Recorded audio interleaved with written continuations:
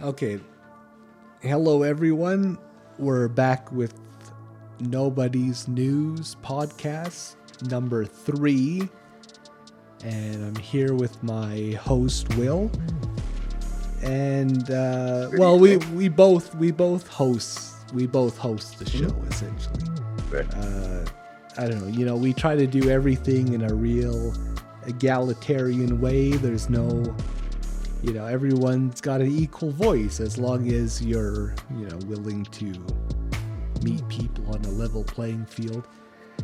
Anyways, we really appreciate everyone that's given support to the podcast and listened in. And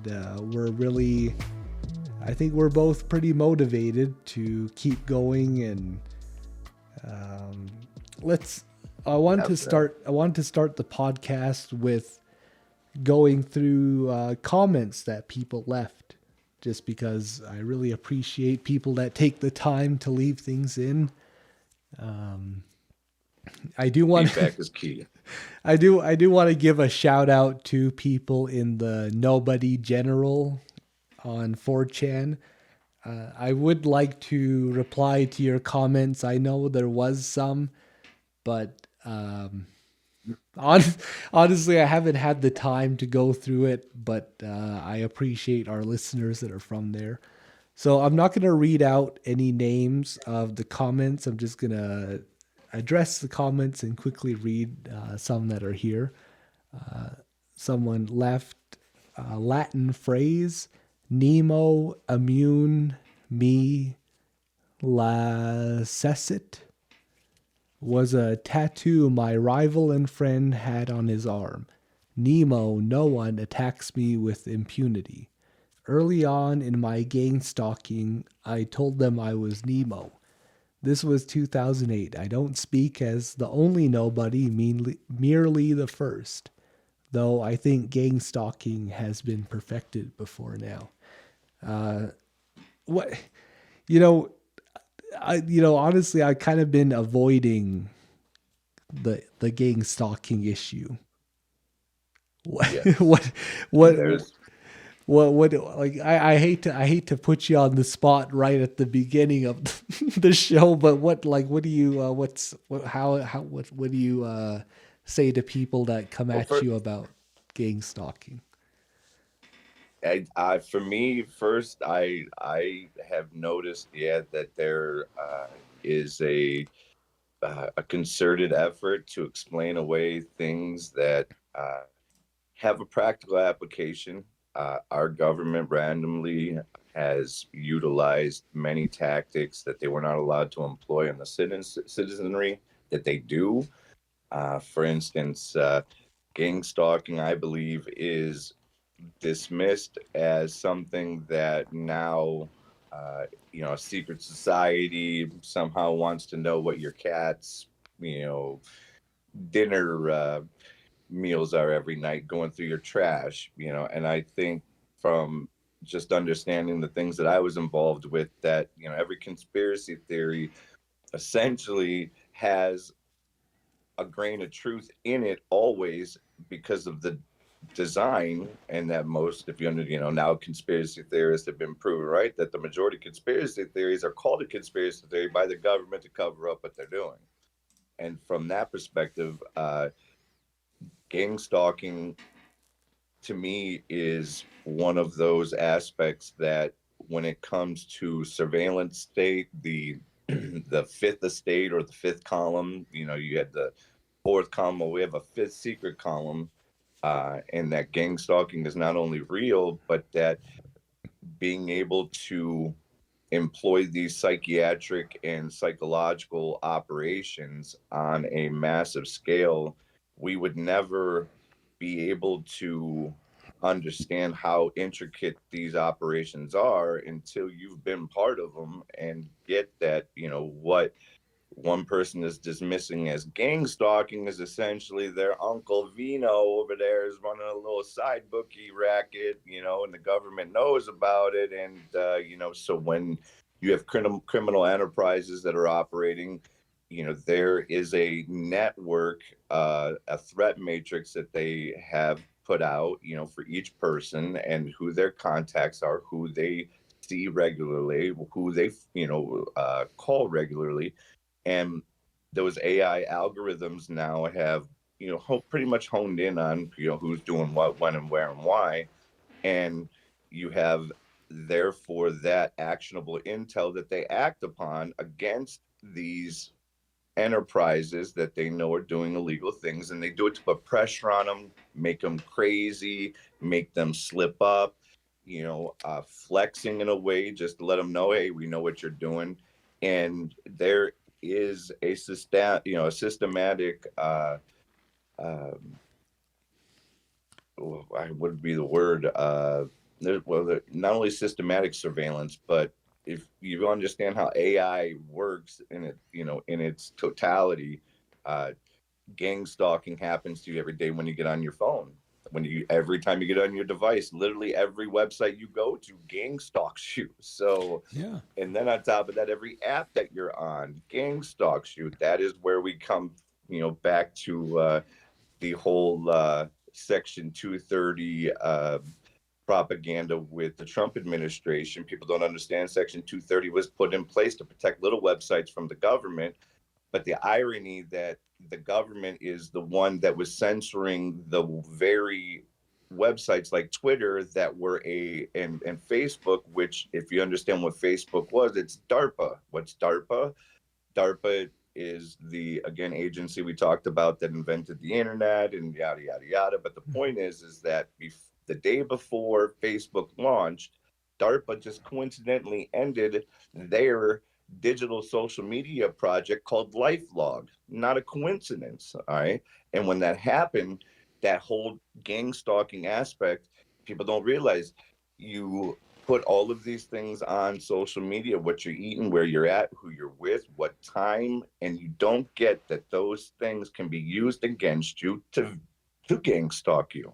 And that if you really start to dive into that rabbit hole, like I said, we don't have enough time on this show to even entertain all of the different eventualities that come out of those things that people never put into that into that box, where literally you have the government creating a problem that they therefore already have the solution to, which is what Trump was playing into. And people didn't understand that. That's why I had published that about Section 230, because again, it was designed to protect little websites from the government censorship, preventing the government or other big conglomerates. And that Section 230, if you understand that, literally Facebook was a DARPA project, Twitter, DARPA project, contracted. What they do is they contract out these social media companies, these data mining companies.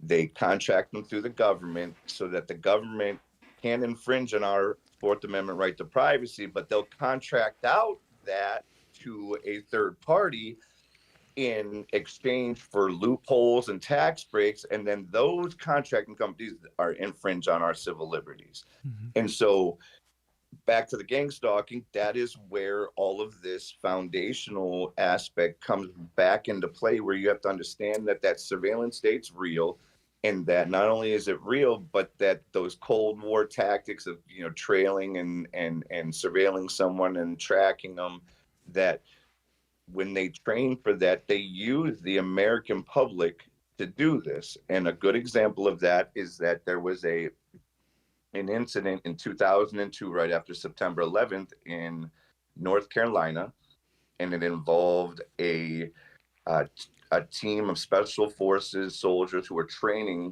during an operation for their what's known as field training exercise graduation. It's called Robin Sage. Mm-hmm. And 2 officers were shot and killed by a deputy sheriff in a town outside of, I'm not going to say, but the point is that this operation was conducted for decades with no issues. The entire town outside of this training area is involved. They get paid to be involved. And if you know how the way that September 11th had changed the world, this deputy was, in that mindset after, the worst terrorist attack that was allowed to happen in history had taken place, and he sees a bunch of guys off in the wood line, looking suspicious, and he didn't know any better. He was not in on, what was going on. He was either from another county or new. I don't remember the exact circumstances. At that time, I was, getting ready for another deployment and whatnot. So I didn't have time to really look into that. But point is that the entire town is involved. These guys are allowed to commandeer vehicles. They're allowed to, go into their houses, break into their houses, steal supplies, and the town understands this. They get reimbursed. It's part of the entire operation, the part of the entire operational tempo, to keep it as real and lifelike as possible. Now, there's other operational FTXs that involve civilian populations that are involved that I won't speak about, and I won't say their locations. But point is that if you understand that these things really do happen in a real world tactical scenario all the time, playing out across, my country where it's supposed to be illegal, then you understand that, again, this surveillance state perpetuates itself. They allow them to be able to do this. Is the idea being, well, if you don't get caught, that's kind of the point. Then you're really good at it, right?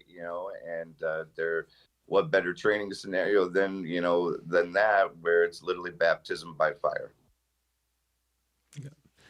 And I just want to add to that is one of the reasons why I haven't specifically ever addressed gang stalking on the podcast, any of them, is because I feel like that specific term gang stalking is a manufactured term the way conspiracy theorist is. Like, maybe you might have heard the theory that conspiracy theorists came out of kind of the Cold War era or after World War II, just to kind of corral in and gaslight people that were questioning, the popular narratives of the day. And I feel like gang stalking is a term that's been used to support these kind of popular narratives of gang stalking victims being people, looking out the blinds at some people that's walking their dog too often by their window, and things like that. Right. And it kind of tries to distract people from the gang stalking that's going on them day to day, every second of the day, through every interaction they have with technology and with people that they talk to. And exactly. So let me, before we start really getting into the meat of the podcast, let me read off one more comment. And it takes a long time to ever explain what the Nobody is in terms of the lore and the different stories that have been on GLP or 4chan's X. But here's a comment saying, "The Nobody is really a story about anyone who has experienced transformation that has allowed him or herself to peer beyond the veil of duality. As fractal representations of unity consciousness, this character gives others an unpopular perspective through which one can internalize their own reality without judgment or expectation for a desired outcome. The Nobody is a silent outlier that has done the research and applied critical thinking to his or her own paradigm of reality that posits anachronistic correlations between seemingly unrelated ideas and events." So I think that's a good poignant yet eloquent in its brevity.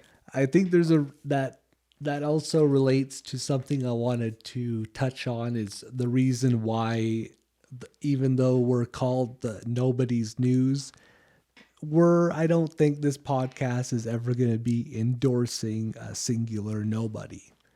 Just for, for reasons we can't get into, but I really like the way that person put that. That's a really quick thing to way to explain it. We're not really going to dissect it just because it's such a big topic. But let's move on to something that's pretty breaking and is an ongoing situation that's pretty volatile in the U.S. So in Texas, I think anyone who kind of pays attention to, news sites and information gathering hubs knows that Texas has had a little issue with their National Guard having conflicts with preventing Border Patrol from doing what was supposedly their normal business of assisting people with traversing an illegal crossing. And one of the reasons why I wanted to start off with this is because, obviously we're going to talk about this conflict between the federal government and the states, but I don't want it to be lost that there's human lives in the middle of the situation. And that I don't know how deep we're going to get into it, but I do feel like there's people, from South America or Mexico that have been manipulated and are pawns in kind of a weaponized humanitarianism going on. And there's definitely victims everywhere in this aspect, it's sad. And so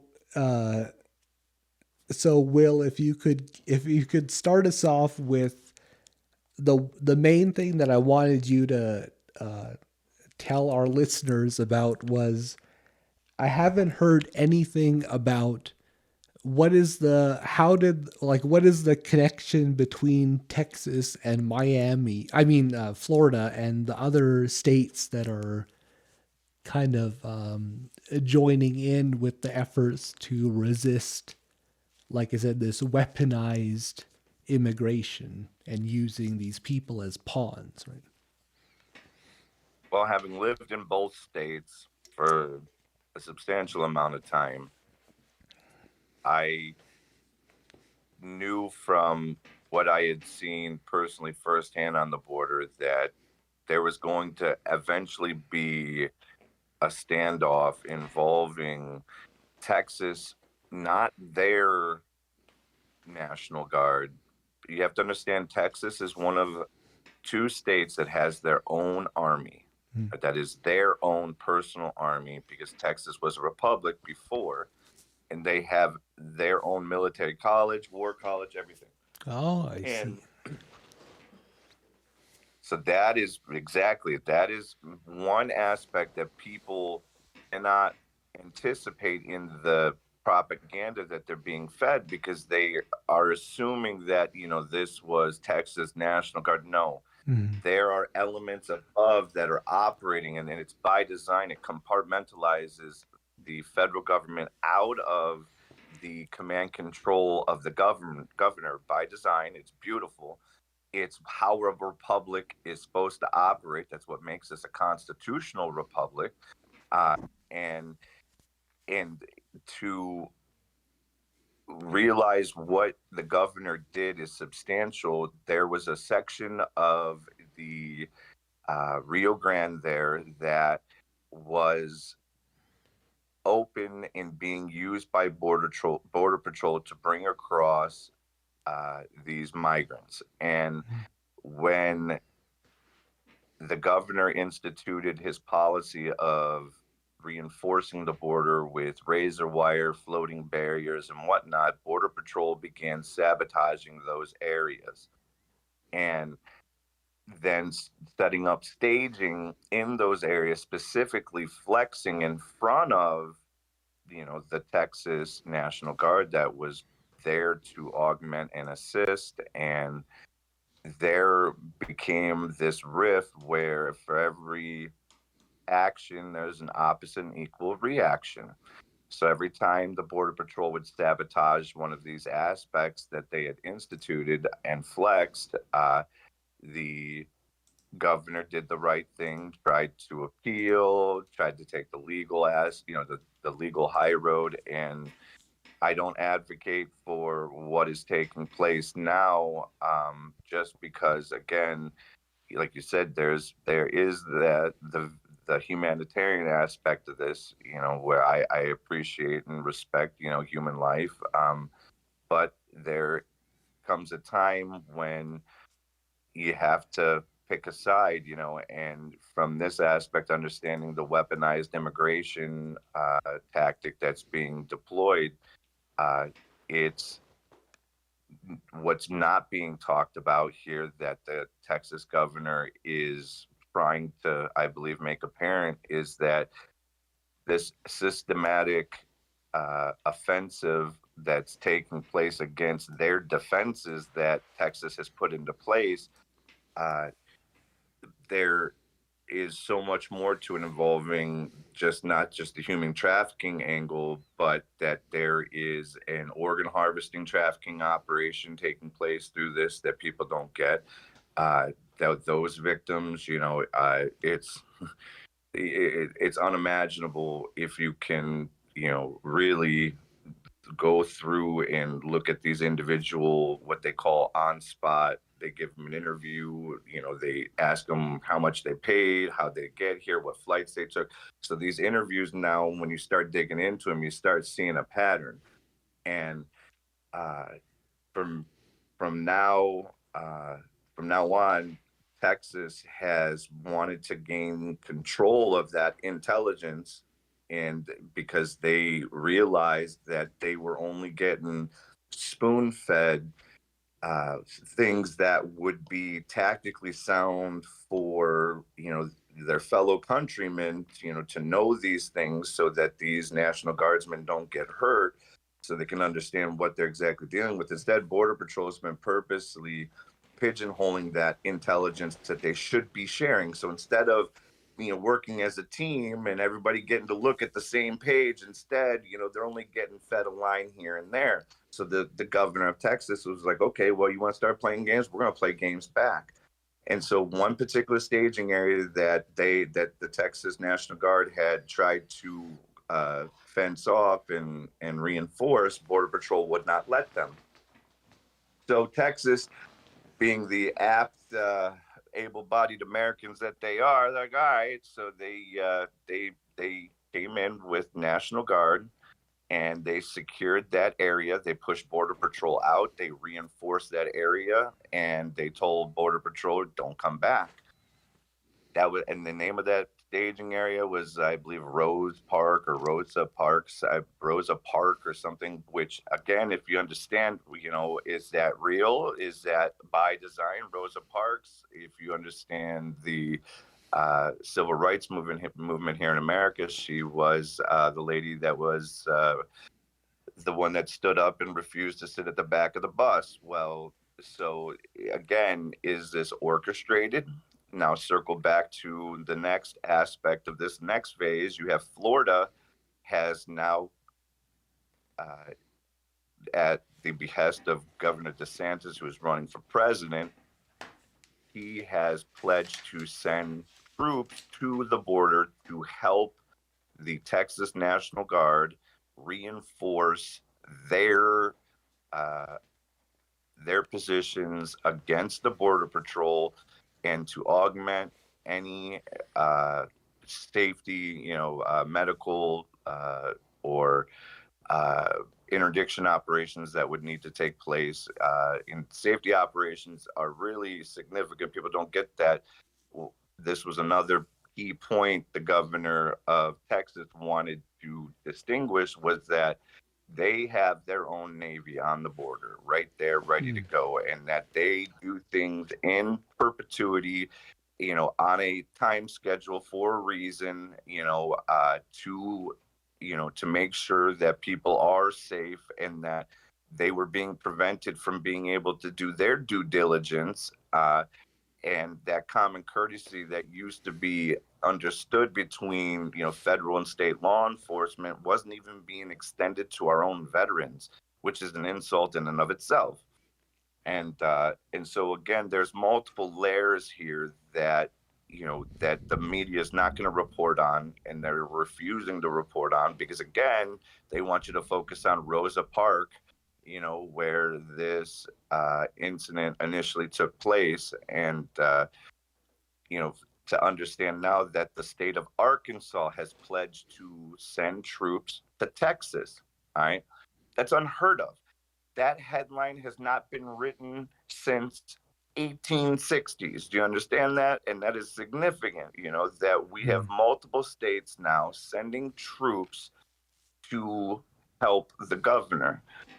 And they're not exaggerating. Now we can get into the hyperbole of, off the record, hot mic moments involving President Biden saying he's going to use F-16s and F-15s to, to augment the Border Patrol's offensive, to take back the border. Could that be AI? Could that be manufactured propaganda to incite a civil war? Yeah, probably. And if it's true, then guaranteed, yeah, most definitely. And so having lived there on the border and understanding what we're dealing with, you have to understand, like I said, I underestimated how bad this was going to get at this point right now. And when I say underestimated, what I mean is that when I say the Rosa Parks PSYOP is a thing, I believe that this could be used as a means in which to lock down the country, to prevent travel, to prevent those troops from going to Texas, using either COVID as a guise to, to stifle, the momentum of what's taking place right now. But it's happening. It's about to go down no matter what. And I, again, see only one of two options. It's either going to be a lockdown under the guise of COVID, or, they're going to initiate their own Samson option, where it's going to be, every man for himself. And the billionaires are already building their bunkers. Everyone keeps saying, don't worry, Mark Zuckerberg's bunker is not going to be done for completion, and operational capacity ability is not capable for at least 7 years. That's how long it's going to take to build it. So we got at least 7 years. Is that propaganda? Is that propaganda in and of itself? The fact that we're even hearing that he's got a bunker, is something that you need to read into in and of itself. That means his bunker's already been built, is what I believe. But point is point is for me that knowing that if that lockdown does take place, I believe need to talk about steps people can take to mitigate it, a way to stress, in order to have a stress-free second pandemic. Lockdown would be something we can not only achieve here, I don't want to say stress-free, but stressless. I don't know, whatever. Moral of the story is just the idea of thinking about another lockdown about to take place here, under the guise of, again, either COVID or war with Iran, or whatever little PSYOP or false flag that they're going to want to pull out. That it's if it was going to happen, it's going to happen now. Yeah. So where do you think we should go with this as far as stress mitigation techniques, or positive positive steps we can take in order to prepare, or at least you know put the narrative out there for others to understand why they need to pay attention to this second lockdown, because I believe that, like I said, me and you talked about, you also believe that this second lockdown is going to be the last one. We believe there's not going to be another one after this, because this is going to be the last one. Yeah, I yesterday we had a chat just talking about what we were going to do with the podcast, and one of the things that I had mentioned was that not just the U.S. but Canada and Western nations are there's a full spectrum war going on the population, and it's coming at everyone from so many different directions. I mean, that's been kind of a theme that's been running through stuff that we've been talking about in terms of stuff that we think people should be aware of. And it goes from this disease X and these new lockdowns that people have been talking about that are coming. It goes through weaponizing, like I said, these weaponizing humanitarianism. That's that's the term that keeps coming up in my head. And not only that, but we're going to eventually touch on the drug trade and how it's, moved from, a cottage industry to it's an industrial tool of war now. Yep.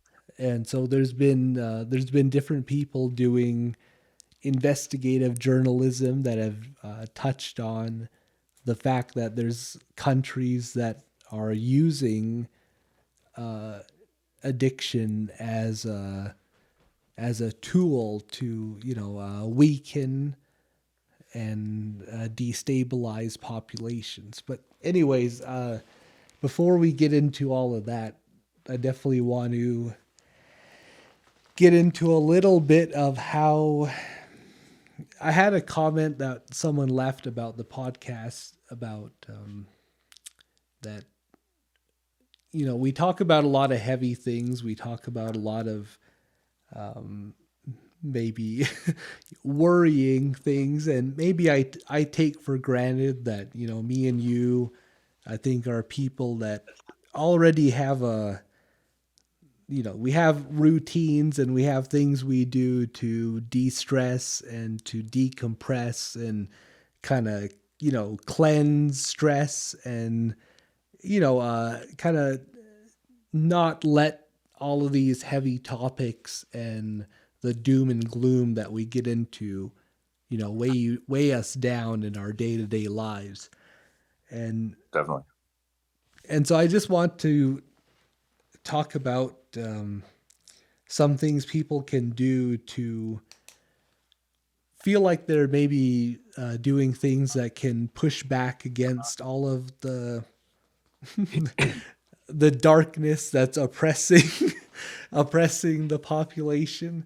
And one of the main things I would tell people is that if you have any kind of inclination to do creative things, whether it's something like what we're doing, podcasting, or art or poetry, or making documentaries or photography, absolutely any kind of creative endeavor. I just would want to encourage anyone to take the first step of just putting their things out there, showing people things. And I know I'm a little bit of a hypocrite about this because I'm such a hermit, but also just getting to know people in your community, being more open with people that you interact with, and making sure that you have some kind of network of people that you can go to that you trust and that you can share what your ideas are with. I hate to be all corny about it, but really, like, a local community, even if you live in the city, say hi to the people that are in your apartment building. Invite people for, a dinner or something like that. Just try to make, positive connections with people because in any kind of big disaster that could be coming, or any kind of, like we're saying, last lockdown or such, really one of your biggest saving graces could be people that you've said hi to, that you were friendly with when you were passing by on the street, or maybe a cashier at the grocery store that you take a second to do more than just wave to. Yeah, those are just my thoughts on that. But yeah, for me, even the community that I'm in, there's a general consensus that there will not be another lockdown. I don't believe that when I say it's going to be the last lockdown, I say that because I believe they're going to attempt it, and I don't believe that it's going to be successful. And not only do I not believe it's going to be successful, but to your point, being able to go outside, these things that we take for granted every day, in the event of an emergency, you know, understanding from my personal experience, there's not going to be anything open. The only light that's going to be on is going to be your local church. The irony, and your local FEMA camp, here in America.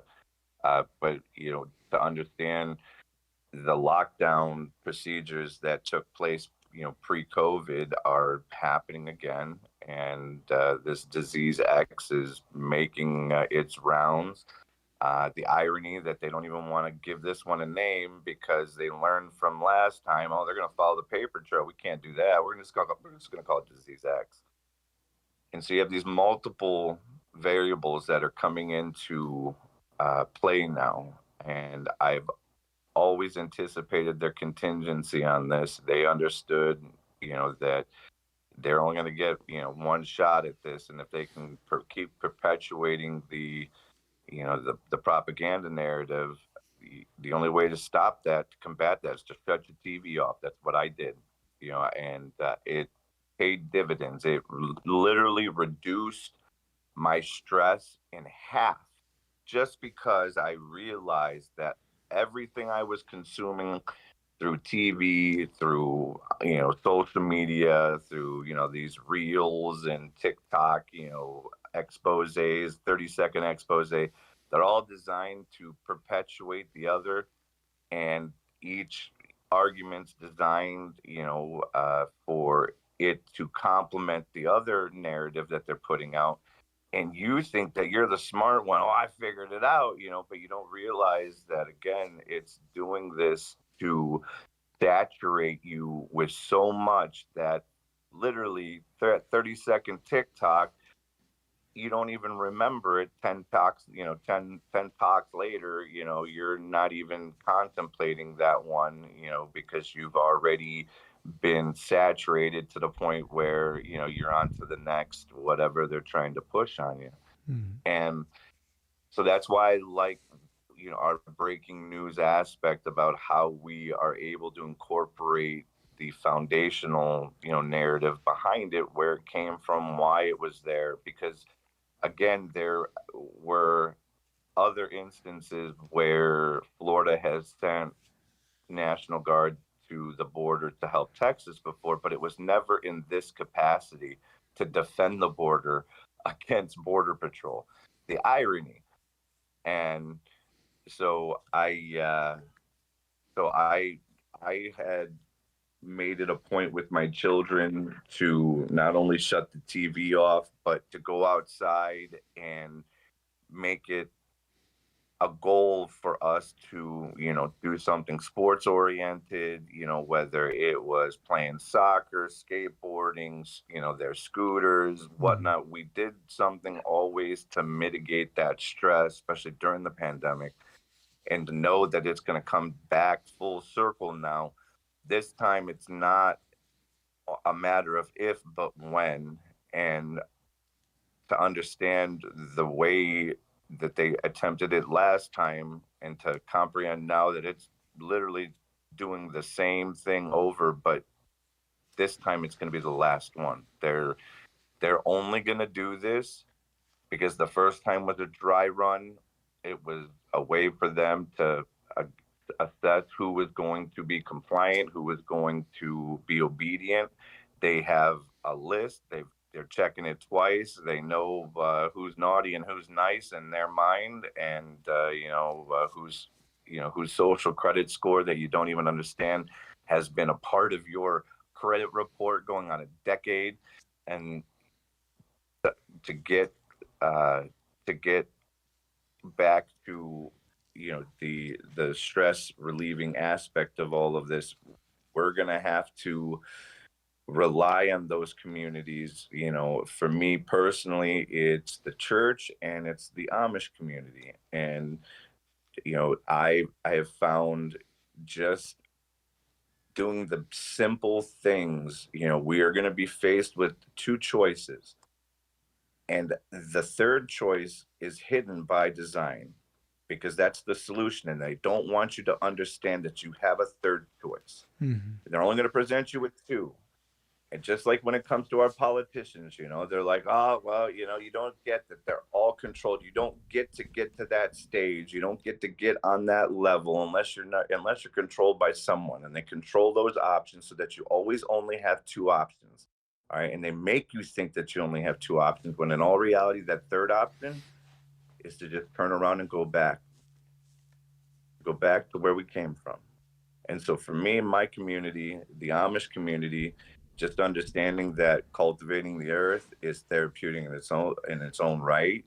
That growing a plant, producing your own food is something that will invigorate your spirit on a biblical level, because it will reconnect you in a way that, again, we were meant to be connected. And that is why the pandemic and all of this isolationism is designed to take you away from these things that, again, they're literally killing pets in China.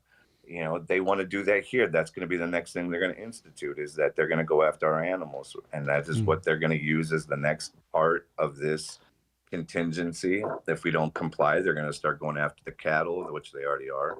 But the point back to the Amish community, and understanding that their way of life, is going to severely be hampered by this. And that, so for me personally, this is one of those things that I'm already anticipating, is being able to help them in whatever way possible, because nobody nobody advocates for them. There's nobody fighting on their behalf, and by their very nature, they don't fight as it is. You understand? So they need someone that's going to be able to realize and recognize that they're trying to make freedom illegal, and they're going to try to make their way of life illegal.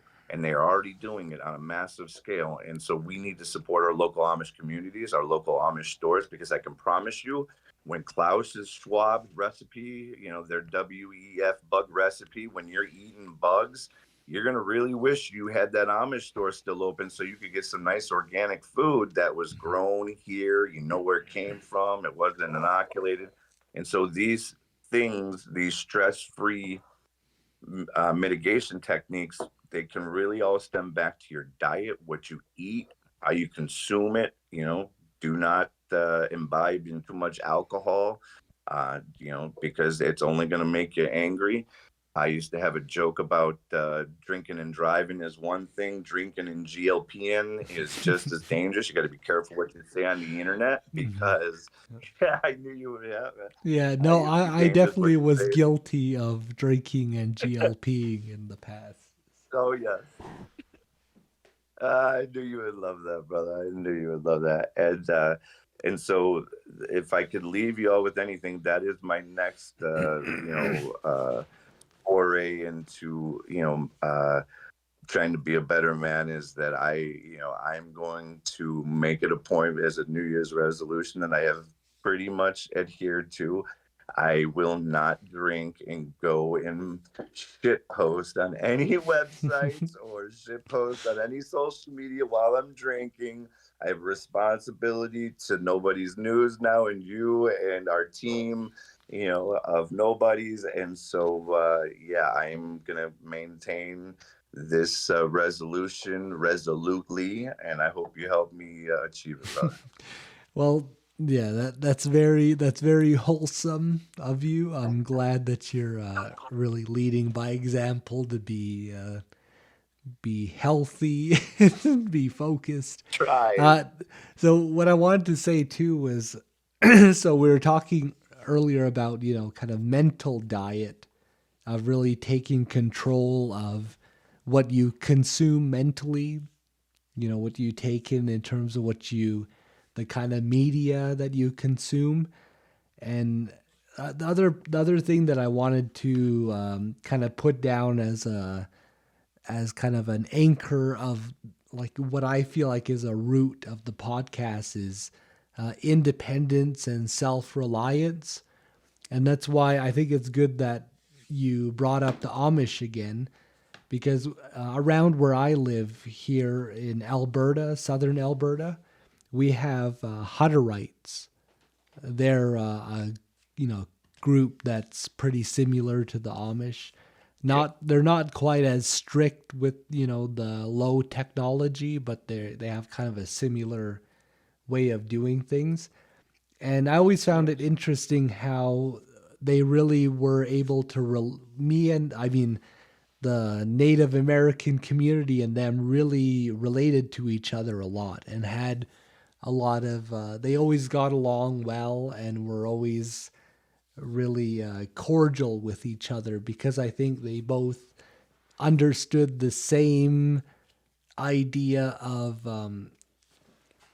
before we move on, I just want to kind of highlight this idea of being self-reliant and being able to put together a survival system that's completely independent of some kind of global conglomerate or Yeah. some kind of huge national system of logistics that supports whatever community you're in.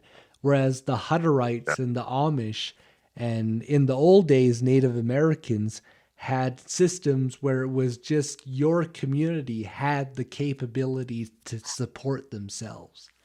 And Exactly. I've been wanting to talk about this a little bit, but I feel bad because I know that there's people listening that just don't have the capability to be contributing to something like that or to be setting something up like that on their own. But it really is something that cities in North America, I really think are going to get to the point where, they're going to be ecosystems, self-contained, and they're going to be totally different cultures in and of themselves.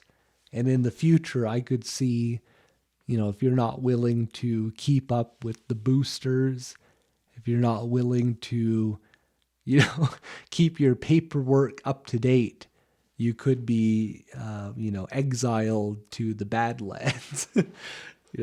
Demolition Man. Yeah, but so let's. I want to talk about one thing that I'm not really sure. This is one of those delicate topics, but I've been wanting to deal with the drug trade on the podcast. I mean, not specifically just fentanyl, but just the idea of how the importation of drugs relates to warfare. And that, just before we start breaking this down, whenever I talk to people about, geopolitical things, I don't ever pretend to be an expert on these kind of things. It's not my wheelhouse. I went to school as a English major, but one way that I've always found useful to think about things is to scale down issues into, say like a country, scale it down into a community. If you had, a small town and you have things like, you know, uh, biological warfare going on, you have, you know, uh, people migrating to your area looking for help. That could be, from conflicts or just fleeing from, say, all sorts of things. Anyways, my point is that uh, the drug trade definitely seems like it's been turned into another part of warfare. And Most definitely. on my reserve here in southern Alberta, Canada, when I was younger, I knew a lot of people that were involved in the drug trade. Nowadays, I don't I don't associate with anyone that does those kind of things, but I interacted with people that were from very far away. I interacted with people that were from Somalia, from Russia, that were in Canada because their organizations had branches on reserves. And Wow. because of, just growing up where I did, and knowing people that were involved in selling drugs, I've interacted with those people. So I don't think it's a coincidence when I heard about there being possibly, government funded drug trafficking coming from China. That, these things are all, there's a web of essentially an undermining by chemical poisoning going on of our countries of Canada and the US. And like I said, it just, I'm trying not to go too far out, but like I said, it's all part of this, like I said, full spectrum warfare, right? Multiple angles using legalized drugs from the pharmaceutical industry. Specifically, the Clinton Foundation lobbied on behalf of uh, big pharma being allowed to use and regulate vaccines out of China that were not forced to adhere to such stringent guidelines as America. And so that was 2019. What's the chances that they then therefore tried to mandate a vaccine a year later? They always reveal their cards before they make their move. Fentanyl in this case would be one of those drugs that it has a medical application. It's used in hospitals to treat pain, and the synthetic version of it, which is highly, addictive, and has a lethality purity that we would never subject anyone to. But you have these drug addicts that they can take a dose that would kill you or me, and they develop a tolerance no different than drinking alcohol. You go from a six pack of beer to now takes a case of beer to get drunk. In that same respect, these drug users, they develop a tolerance, and so they require a something stronger, something more powerful, and China has provided it, filled that void after The Trump administration made it impossible for, doctors to prescribe any type of pain medication. Well, there are people that are in pain, and so they have the solution baked into the problem already, in this same respect. And when you follow the money trail and you realize that, again, they profit from both sides, and play both sides against the middle for those maximum profits, they have produced medication for the side effects of the medication that they give you, that you become addicted to, and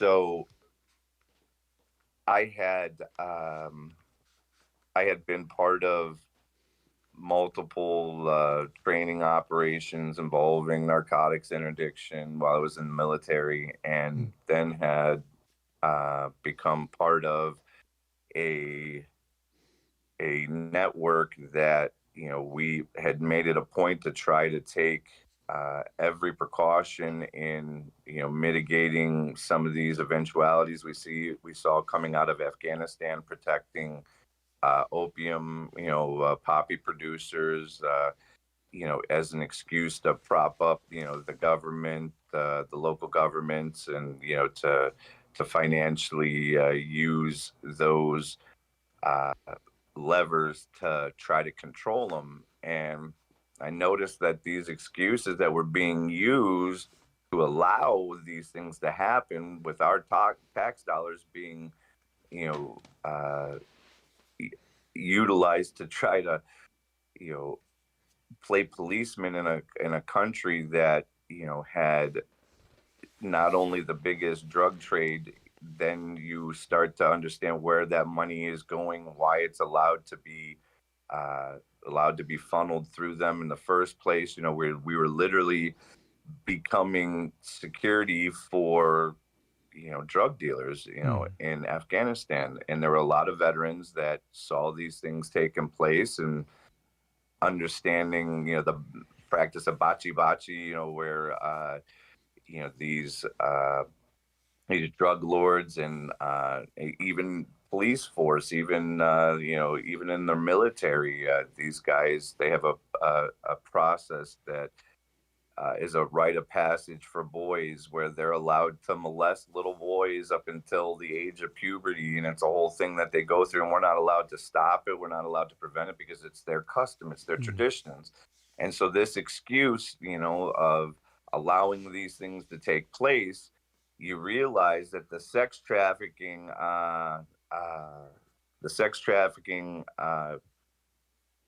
angle, and the human trafficking angle, and the narcotics trafficking angle, they all coincide with one another and augment each other in a whole different aspect, to where, I can definitively say now, with everything that I've, come across in my work, that they use one side to watch the other, and it allows them to, put money in places, that greed has, you know proven true over and over again throughout the centuries, that this is no different. It's industrial, on its scale, and they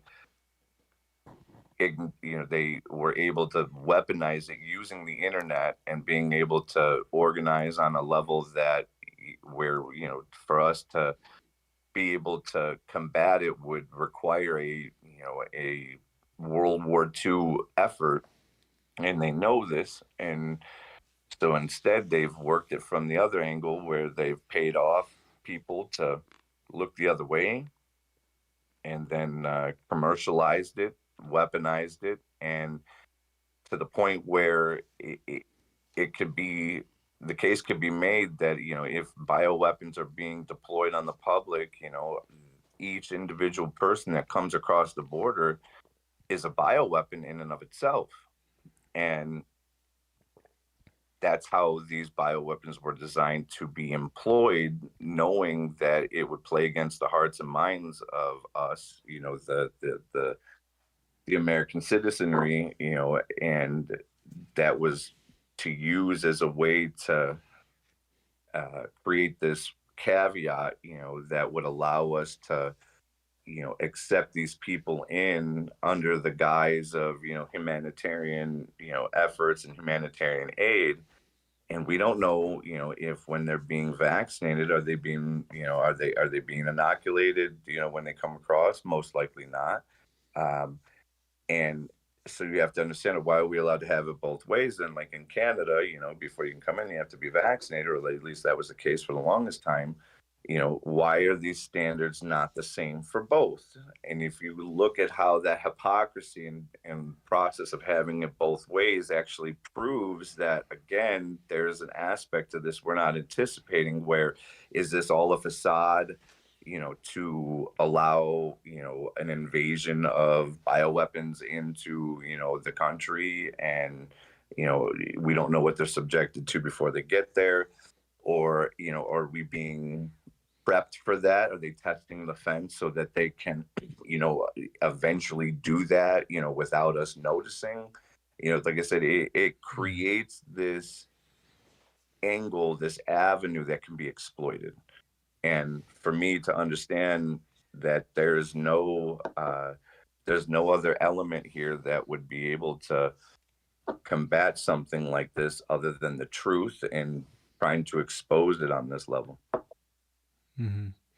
I, I'm not really much of a news hound. I don't monitor the mainstream news sources, but I would bet money that these things aren't in the news cycle. I mean, I know that the Texas situation had a little bit of attention, but I mean, I think, there's a TV on, at least one in my house, that has the morning news on, and I haven't heard anything about any of these things going on in the last few days.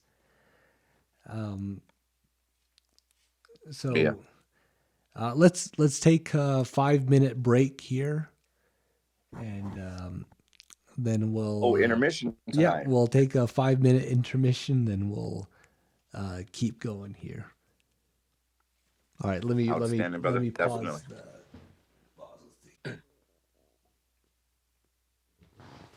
Okay, we're back here from the break, and I wanted to take a second to read another comment from one of our listeners. And like I said, I'm not going to read any usernames, just to protect the anonymity of our listeners, because I never know, you never know who wants to have attention and such. We're all nobodies. Yeah, we're all nobodies here, and that's not an insult. Okay, so Exactly. Our listener here says, the concept of city manifested as a means to organize and therefore control human activity. If one were to take a look at the word usurp, it is derived from the Latin urbs, which means city. Thus, the word itself is bound to a negatively oriented concept of taking something, i.e., free will, from someone illegally or by force. Reptilian Anunnaki occupation throughout the eons have corralled people into housing clusters, thereby minimizing the accessibility and quantity of arable lands to its inhabitants. If this planet is to overcome these tumultuous times, the human species must collectively band together to assemble a massive irrigation retrofitting project that will allow coastal waters to be shunted inland. There is no if this does not happen, then. The time is now, else we risk jeopardizing the propagation of the human species to the point of mass extinction. This is not the first rodeo for humanity, so to speak. You see, history books are written by the victors of war. Thus they decide what records to preserve and what to omit. Even events such as Noah's flood allude to a extinction level event that was predicated on the belief that the Elohim interbred with the sons and daughters of man, causing a rift in consciousness that led to the destruction of an entire species over and over again. This is our last rodeo. I hate to throw that on you, but if you would like to respond to that. That I think actually really did apply to maybe I think it was our first podcast, or maybe it was I can't remember the second. I don't know, because we had the pre-show and then the other one where we touched on the Book of Enoch, and where there was a council, derived at the Catholic Church, respectively the Vatican, that had largely discredited the Book of Enoch, largely because it is the iteration that is the key between Judaism and Catholicism. It is the missing link that if you understand the Talmud and the Torah, the Old Testament, the New Testament, and if you look at the Book of Enoch, and then there is like I said, the Sumerian tablets that are what we thought the oldest, and now we know those were the last chapter of multiple chapters that connected to these other sites that are being uncovered all over the globe now, that literally proved that not only the Book of Enoch was real, that exactly what he wrote, that there is a satanic Luciferian, if you want to go back into the iterations of the different names of the devil, from Lucifer to Yaldabaoth to Baal, and there's literally a dozen, different connotations from the different religious texts that all talk about it. And then you go in and you realize they all complement each other. That was an outstanding summation. I don't know, as far as the water irrigation, and I think making it a point that, water is going to be the next, rush that they're using to control everything from, the fluoride that's in your water to controlling your actual rainwater on your property. You have to understand there's a reason why water is a mechanism of delivery for medication. It's been used that way for a long time. It's highly controlled. And again, everyone that has understood the premise of, that ideology of, it's supposed to be for our teeth. Since when does the government care about us? They don't care if we have a nice smile. In fact, it's the other way around. And so that pacification, is there. If you look at it, it medically makes no sense anymore to do this. Now knowing what we know, it makes no sense. But who's making money off of it? Why are they making money off? You got to find the financial trail, but that might be anti-Semitic, or it might be now, if you understand that this is Chinese fluoride. We're not even going to get into that. But the point is, beautiful summation. I love where they made that a point.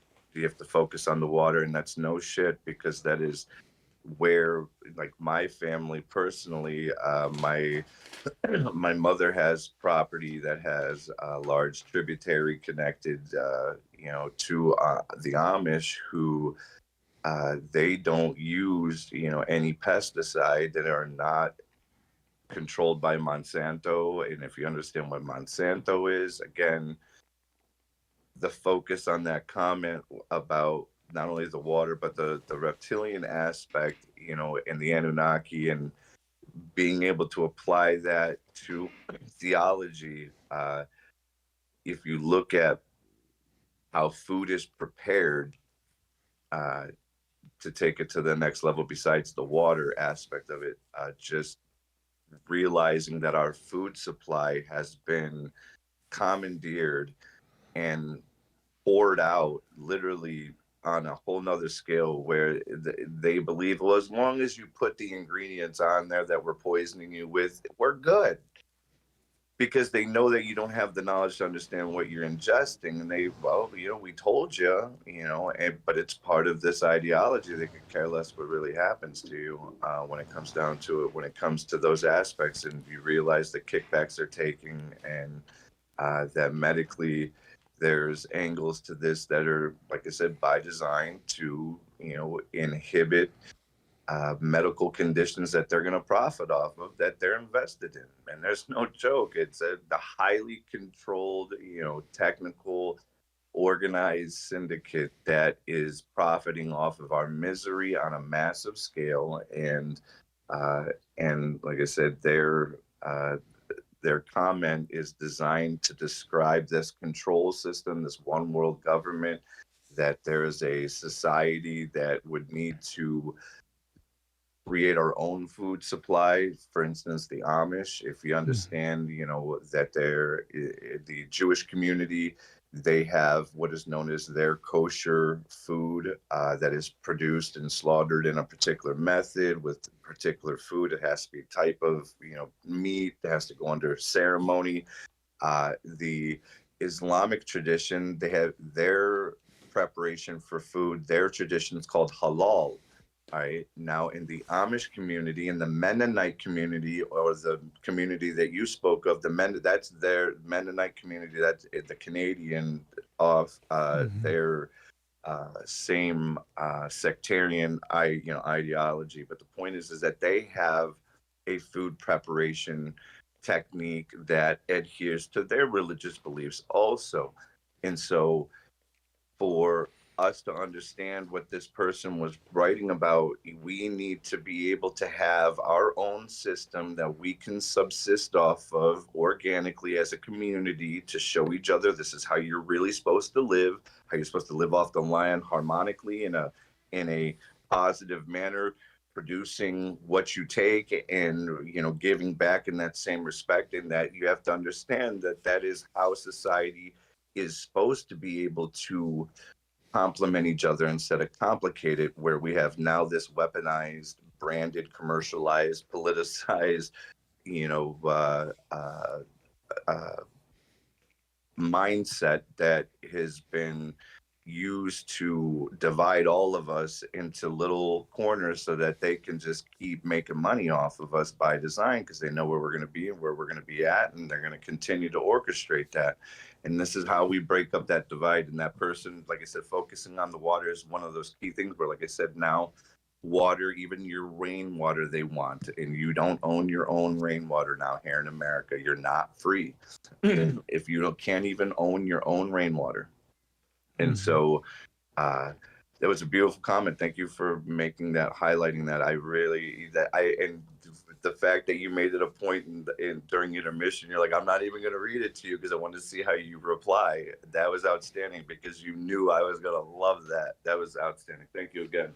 Yeah, I wanted your first response, because I knew if I told you during our intermission, we would have just started going into it right away.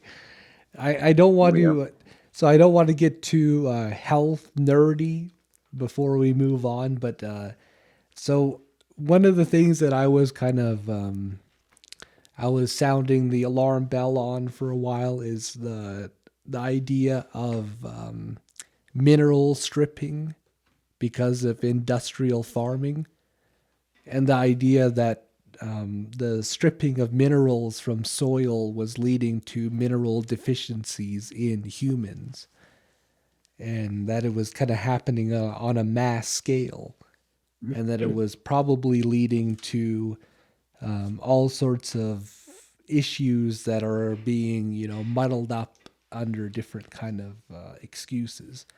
And one of the ones just yesterday yesterday, I was talking to some people that I know from GLP, Godlike Productions. And whenever I go in there, every once in a while, that sounds like an insult. Let me reword that. Let me reword what I'm going to say. So often when I go onto GLP, when I have time to go into a voice chat with the users from there, I Yeah. often come into contact with some very smart people, people that are really knowledgeable about certain things. You know, you never know who you can run into on there. And so when I started Definitely. talking to them about that issue, there was something that I didn't hear about before. Was that they claim that one of the other big effects from industrial farming was the reduction of beneficial bacteria in soil. And I kind of like I had a big, dough moment. Like, of course, like, why, how did I not think about that too? And it kind of clicked in Right. my head. Why would there be such a big push for pro and prebiotics in consumer goods?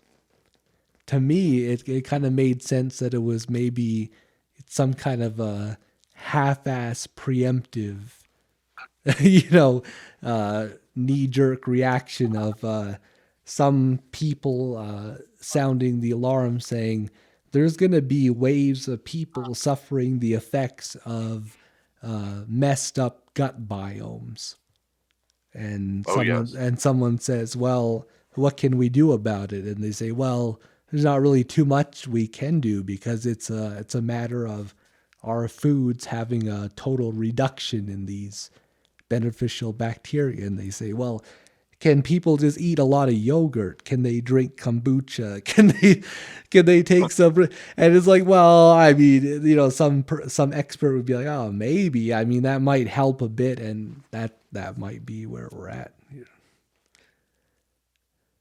Your gut possesses the majority of your immune system. Your spleen, when you manufacture antibodies, and that is your reaction when you get a fever, it's your body telling you that it's turned the furnace on to start manufacturing what it needs to manufacture, and that your body will increase in heat as a means to signal the other cells. It's so technical, and to understand that it all starts in your gut, and that those probiotics you can artificially try to manipulate it, but that is where again we keep going into this allopathic medicine that is derived, from these technologies that believe you can put it in a pill form.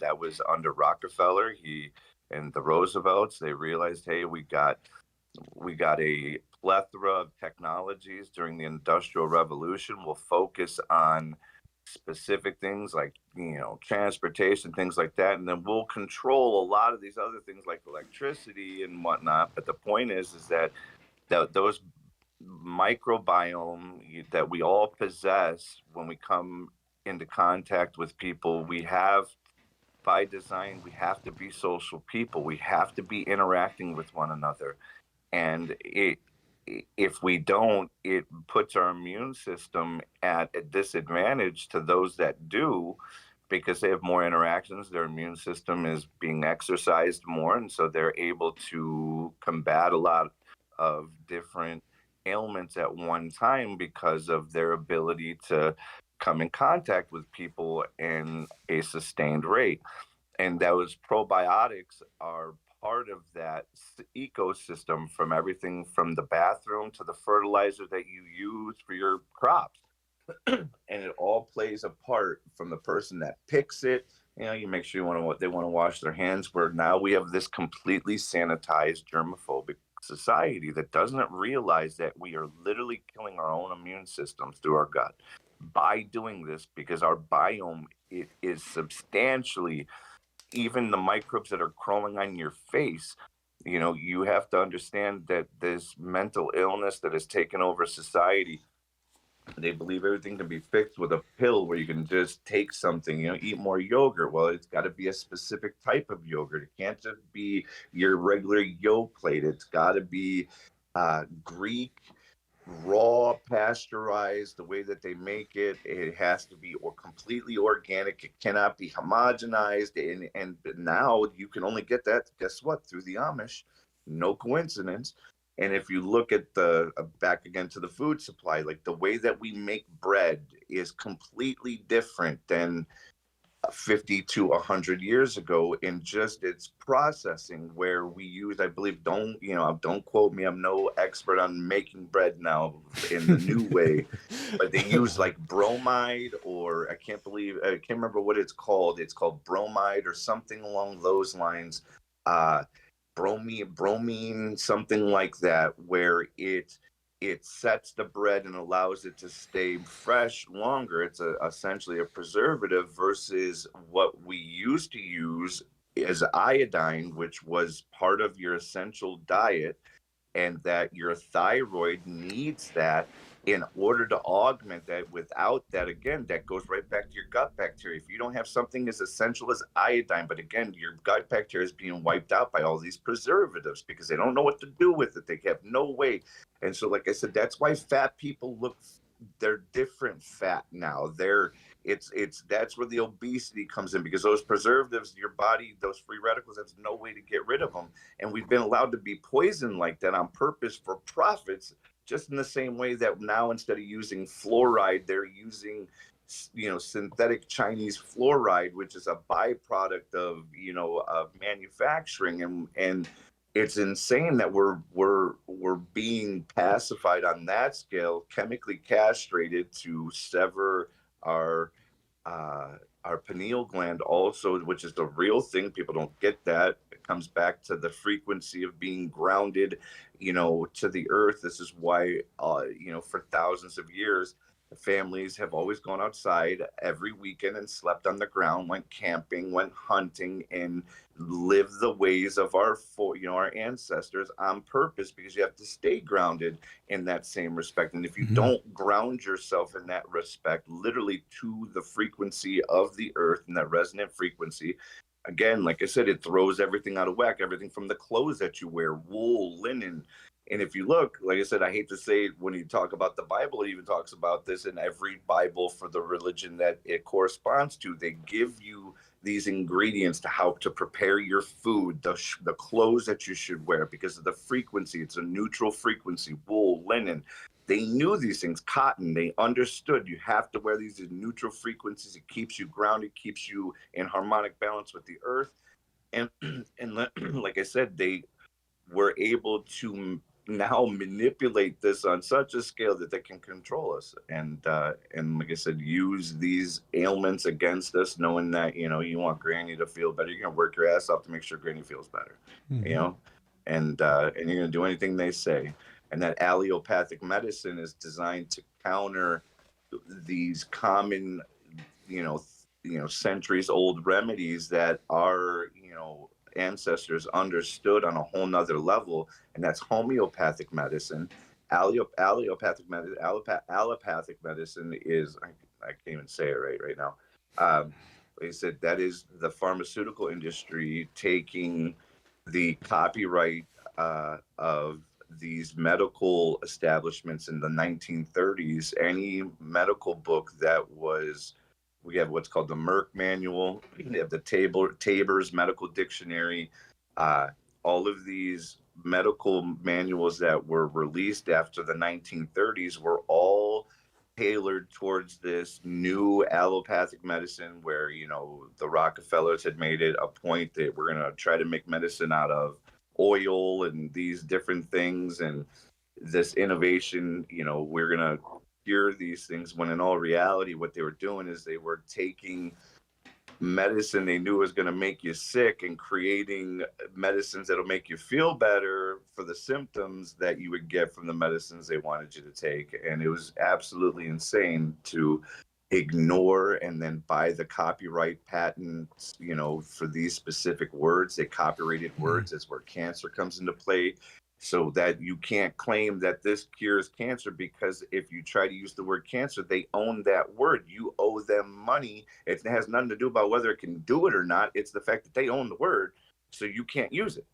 and that is where that all came from and how it became a thing. So they also own the homeopathic remedies. They copyrighted all those words. So then you have to use, different names, in order to try to circumvent. You realize that they got you boxed in, and there's no way that you could even try to make it a point without, like I said, having someone come at you with these, very common ancient remedies that again should be protected under tribal law, and I believe that's a loophole in order to go against this medical aristocracy that is ensued, is to be able to use, if if they can put a casino on your land to illegally gamble and bypass laws that way and financially profit off it, why can't we reverse this and create a medical establishment that is based on homeopathic medicine instead of allopathic medicine and counter the narrative, you know what I mean? And use it that way. Yeah. So I'm going to put out something that's, I'm just going to throw out an idea just from my own layman's kind of casual browsing of the people's thoughts about the subverting of healthcare and the energy industries in terms of like electrical power, home heating, and those kind of things. My hunch is that between the years of 1900 and 1930 was a time of when there began that takeover of the energy industries and the like in terms of personal transportation and the medical industries, of turning them towards this ultra controlled kind of corralled system. One of the things that I saw looking at YouTube one day that kind of jogged my memory on this was I was watching Jay Leno's Garage, and he had a car from it was in the 19 teens. It was like a car from 1915, 1916, around there. And it was an electric car. And I'm gonna sound like a dumbass here because I'm not, big on engineering. But he was explaining how this car works. And he had it all restored, and the battery that the car ran on, he's explaining, so, when you run the car for a while and you need to refill the components, what you do is you open up this compartment and you fill it up with water. And you fill up this compartment with water, close that up, and so that, contributes to the reactions with the different metals in there. And he explained it. I'm not, I'm not real technical minded. I can't remember how he explained how it worked. But the basics was it had a battery that ran on water.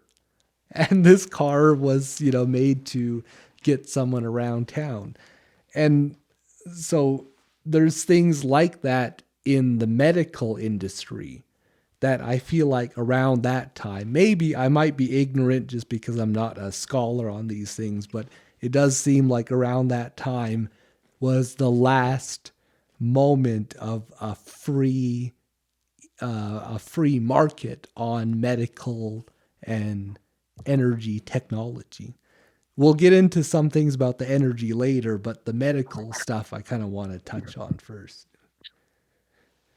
But they changed the word exosome and made it a brand name behind medical literature at that time. I purchased during the pandemic. I realized that it was things I had lost when I was in medical. Oh wait, you're coming through real low. Oh, there we go. Can you hear me? Oh, now it's okay. There we go. Yeah, I couldn't really hear any of that before. Yeah, what you're specifically referencing, I believe, has to do with the branding of the word virus. That there, at that time, it was widely accepted that there were exosomes that your body produces in response to coming in contact with chemicals and toxins, whatever they may be, and that they instead, the Rockefellers, Roosevelts, the administrations that had preceded, that they had created this framework. You got to remember, when Congress moved back then and when governments acted, it took years to see the results of what was going on. So with that ideology in mind, it takes decades in some cases back then, because of just how long everything takes to implement, and to understand that the Rockefellers knew that they had this turning point, in the century, where they could, at the turn of the century, they could literally control the narrative through the medical schools, using the medical establishment in the same way that the Soviets used, the medical establishment to imprison political opponents, using mental illness to weaponize that against them as a political ideology. Just go, oh, they're crazy. You're going to put them in a mental institution. They like to, never mind. But the point is that in that same respect, they realized, okay, well, not only can we control politicians, we can control the people through fear, and we can create this spooky thing called a virus. And like I said, this is where my understanding, I wanted to, during the pandemic, get some of the medical books that I had lost, just through deployments and moving and whatnot. And at that time, my ex-wife, she had saw some of the things that I already had, so she made it a point to look for some. And I specifically, because I read anything and everything that was around me when I was in the military, every manual, you name it. If I was, like I said, most of my time was in the medical field. So, unless somebody was getting hurt or doing something stupid, I didn't have much to do, thankfully. And so I'd just read everything around me. And point being is that I had my PA that I did my residency under for, when I got to Ranger Battalion. He made it a point I had to go in and pick out a word every single day and write it on the chalkboard in the Taber's medical dictionary from like 19. I think that one was from like 1995 or something, 1990. It was old, but it wasn't that old. But the point is that I had to do the definition and whatnot. And my platoon sergeant, he had made it a point. He's like, if you really want to learn about medicine, you need to get one of those older Taber's medical dictionaries before the medical establishment was commandeered. And he was a good old Florida boy, and he knew his stuff. And he started talking about just how the words and definitions that I'm learning, are commercialized and branded, and taught me a bunch of different things about how our medical establishment worked, and it took me on this whole path. So all of my medical books that I bought during the pandemic are all pre 1930, and I even got one of the little doctor's manuals, pocket books that he would keep, Merck manual that he would keep in his own pocket, take on house calls with him. I got different pharmacological books, natural, homeopathic remedies, that, drawings of flowers you can derive medicine from. Of course, you got to remember, this is back in the day when, dentists used cocaine to numb your teeth when they did dental surgery on you, So these books were worth their weight in gold, and I literally take them everywhere I go. I do not have them on me right now, but they are back at my house. And point being is that those manuals, they really provide a chronological timeline of how the wording changed, where it changed, why they changed the narrative. And so while everyone was trying to research the latest mRNA, genomic sequencing, vectoring, yada, yada, yada, which, I mean, I got lost in some of that too. And I just realized, I'm like, man, I need to take it back to the basics, and so that's when I started going through these different manuals, and it provides this whole, like I said, breakdown of how they were able to take free energy things, ideologies that we understand today now that are becoming, mainstream, viral on, these TikTok trends, and they took that knowledge that was readily available, like that electric car, and they suppressed it because they realized they could make more money off of oil. And then when that ran out, they could fall back on the rest of it. And but everything else since then, like you said, it's been controlled, highly condensed into format that's digestible, just enough for you to understand it, but not enough for you to profit off of it or question it, to be able to make your own determination. Like, wait a minute, this doesn't make any sense.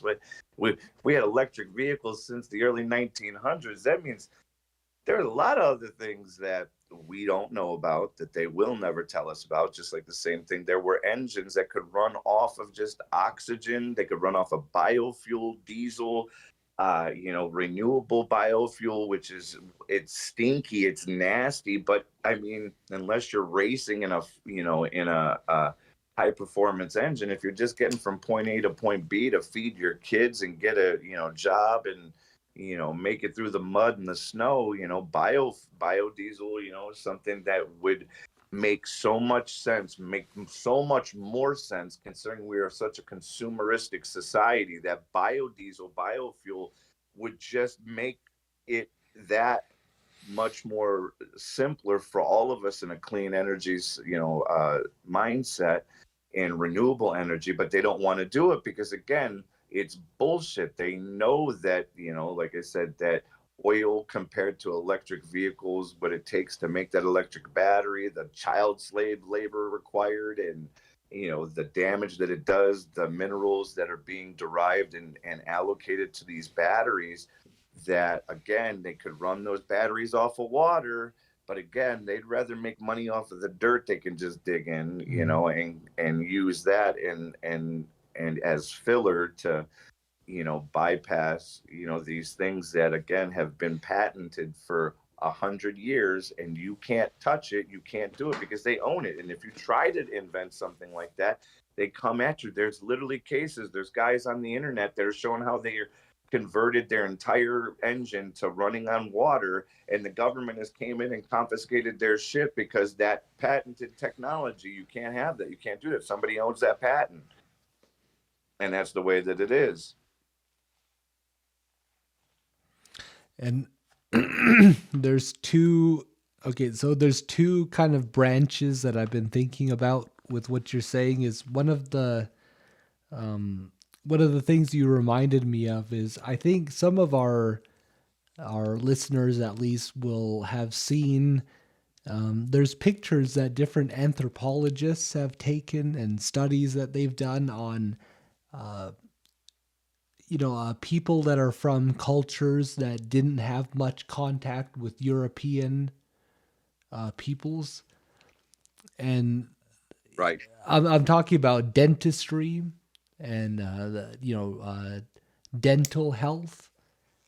There's kind of a little bit. There was a meme. There's a little bit of a infographic that was going around on different places here and there, showing how the people from these cultures that I don't know how to put it, but ate really primitive diets, ate really simple diets that were just, from their surroundings, had no issues with teeth in terms of needing braces, needing dental surgery, needing anything more than really traditional forms of teeth cleaning, like with, real simple implements. And the reason I bring this up is because I actually, this is always stuck in my mind because my grandmother grew up in Taos, New Mexico, And so she was born in 1944, and Wow. she still remembers people mostly using horse and buggies. I mean, I don't want to, I don't want to, I'm not going to use her name because, I don't want to put her into what we're talking about, but it's important that I mention this because this is something that has really influenced the way I think about things, was that she didn't have any medical or dental records until she was married in, like, when she was, I think she got married when she was 19 or 20. So she completely didn't ever go to a dentist or a doctor until she was an adult. And Wow. so over the years, I kind of heard bits and pieces about what things were like for her growing up. And she really experienced a life without even electricity. I mean, she spent some time when she was young, living in the pueblos, the traditional adobe houses that they had there. And Oh yeah. and she's told me about how they even had things like traditional chiropractors, and that there was different they had a variety. This is the thing that, now that I think about, is kind of interesting. They had a variety of medical practitioners in their community.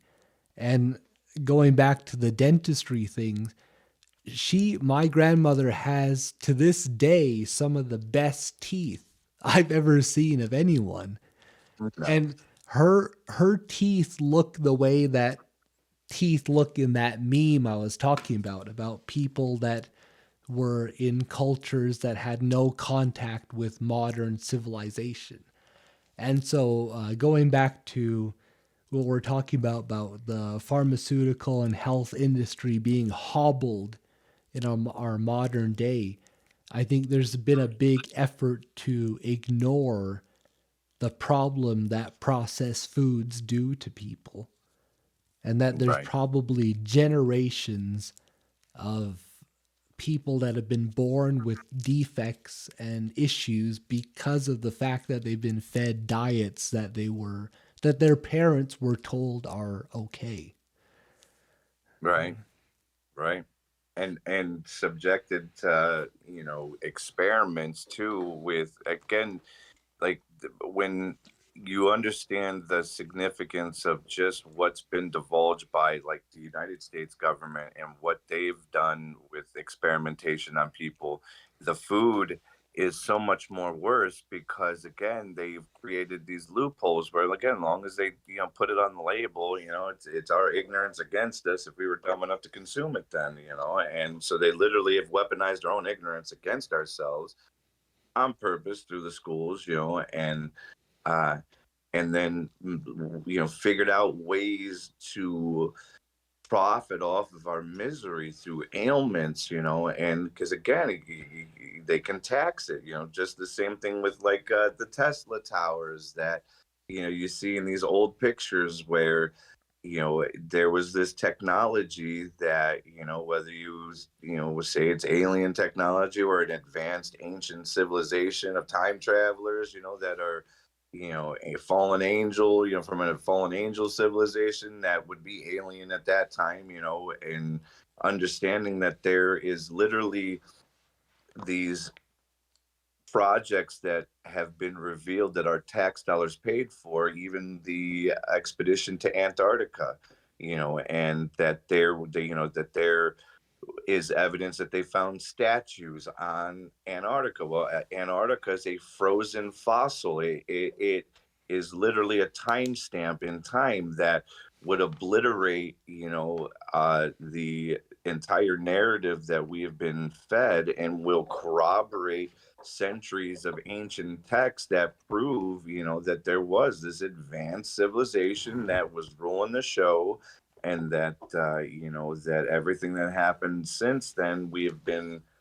spoon fed, a controlled narrative to, take away our spiritual connection to this earth, and how to spiritually connect, like I said, from simple things like grounding your bed. I don't suggest that somebody just goes and grounds their bed. It's a really actually intricate process. You have to put up it would be easier to do with an antenna that has a dampener, like a lightning rod dampener that's built in, that's manufactured, that you offset to the side so that if it gets struck by lightning, nothing in the house gets struck, and electrocuted. um and uh and so it's a technology that is hard. It affects us, our harmonic balance, our homeostasis with our, it's homeostasis at our cellular level, and being able to, like I said, harness these ancient technologies that they knew were beneficial, from frequencies that, again, some of this music, under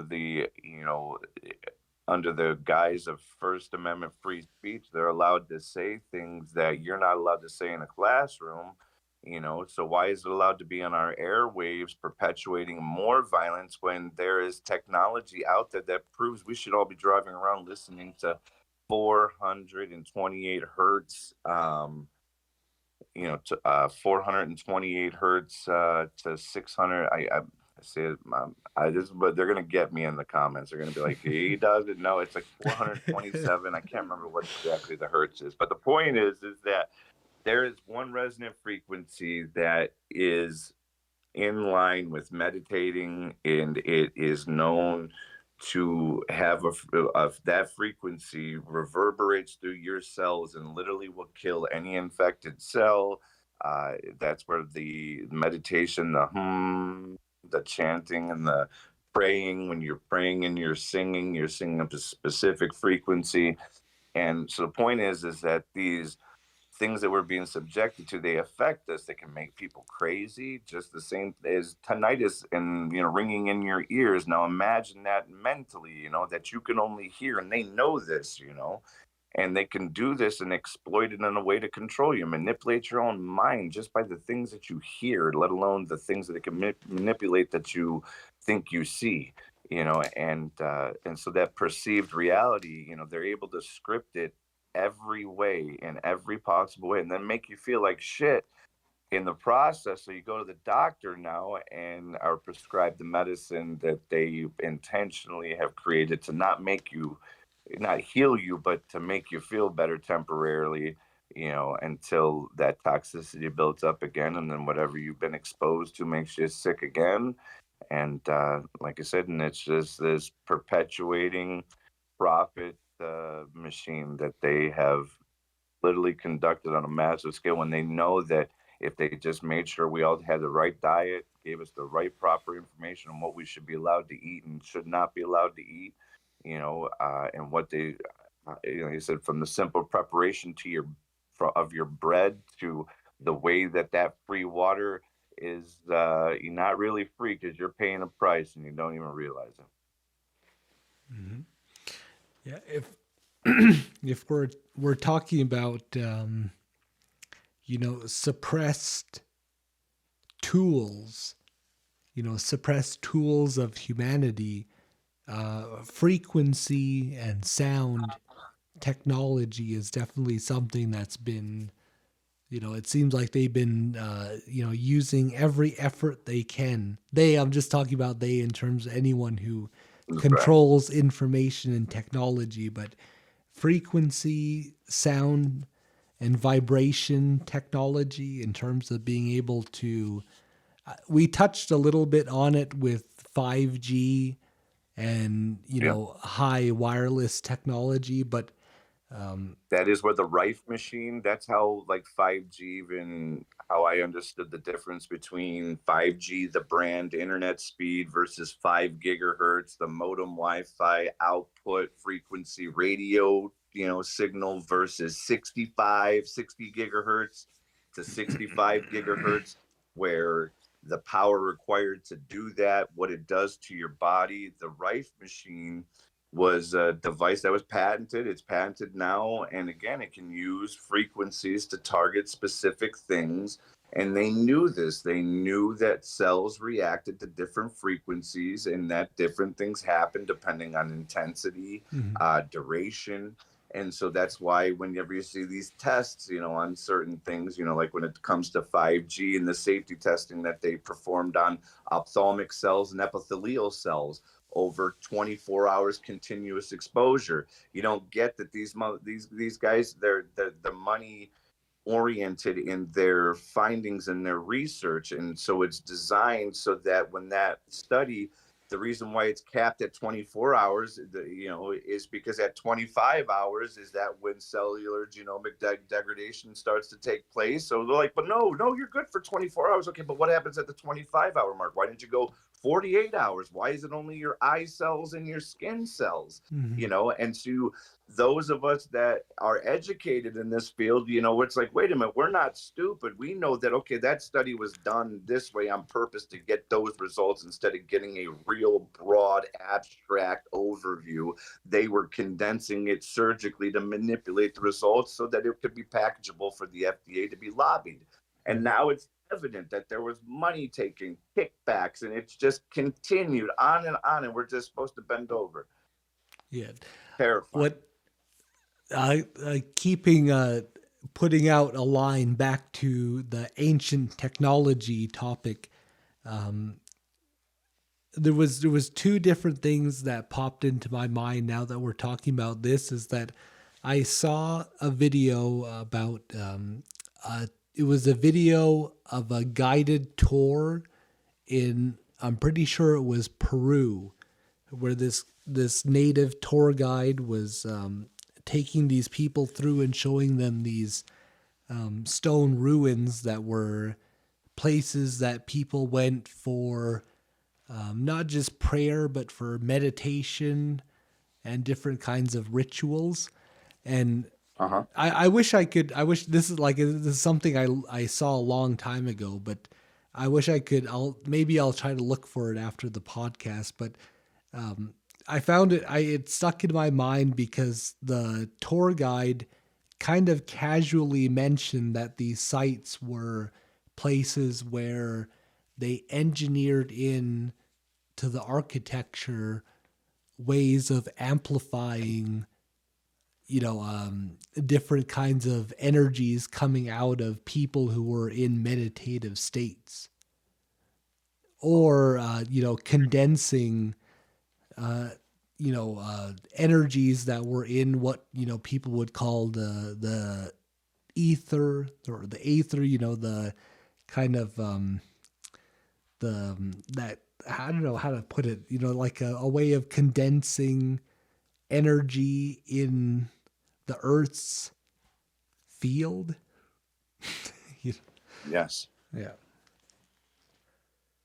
And so That that's, same grounding technology. yeah, so I what my hunch is that things like that, along with a lot of different other instances where there's evidence of ancient peoples having this vibrational and frequency based knowledge of how to manipulate materials, to me that Right. points to the idea that that kind of technology has been rediscovered and mainly used in a weaponized form, and that its creative and potentially healing uses are what's being suppressed.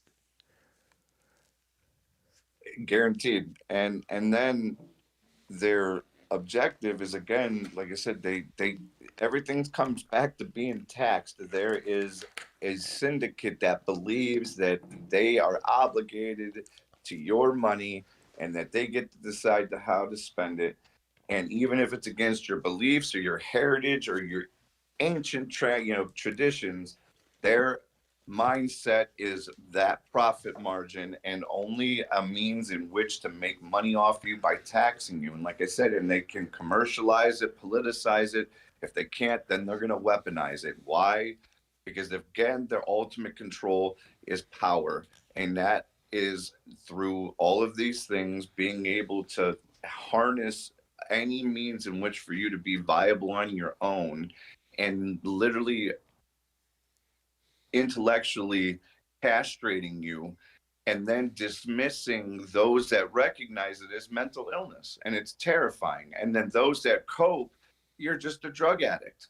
And it's terrifying because those people are the ones that are realizing what's taking place, and then they don't know how to cope with it. They don't have the positive reinforcement for stress reduction, techniques, and they don't understand the way that this is designed to manipulate every aspect of your very being at the, literally, your every being of your fiber.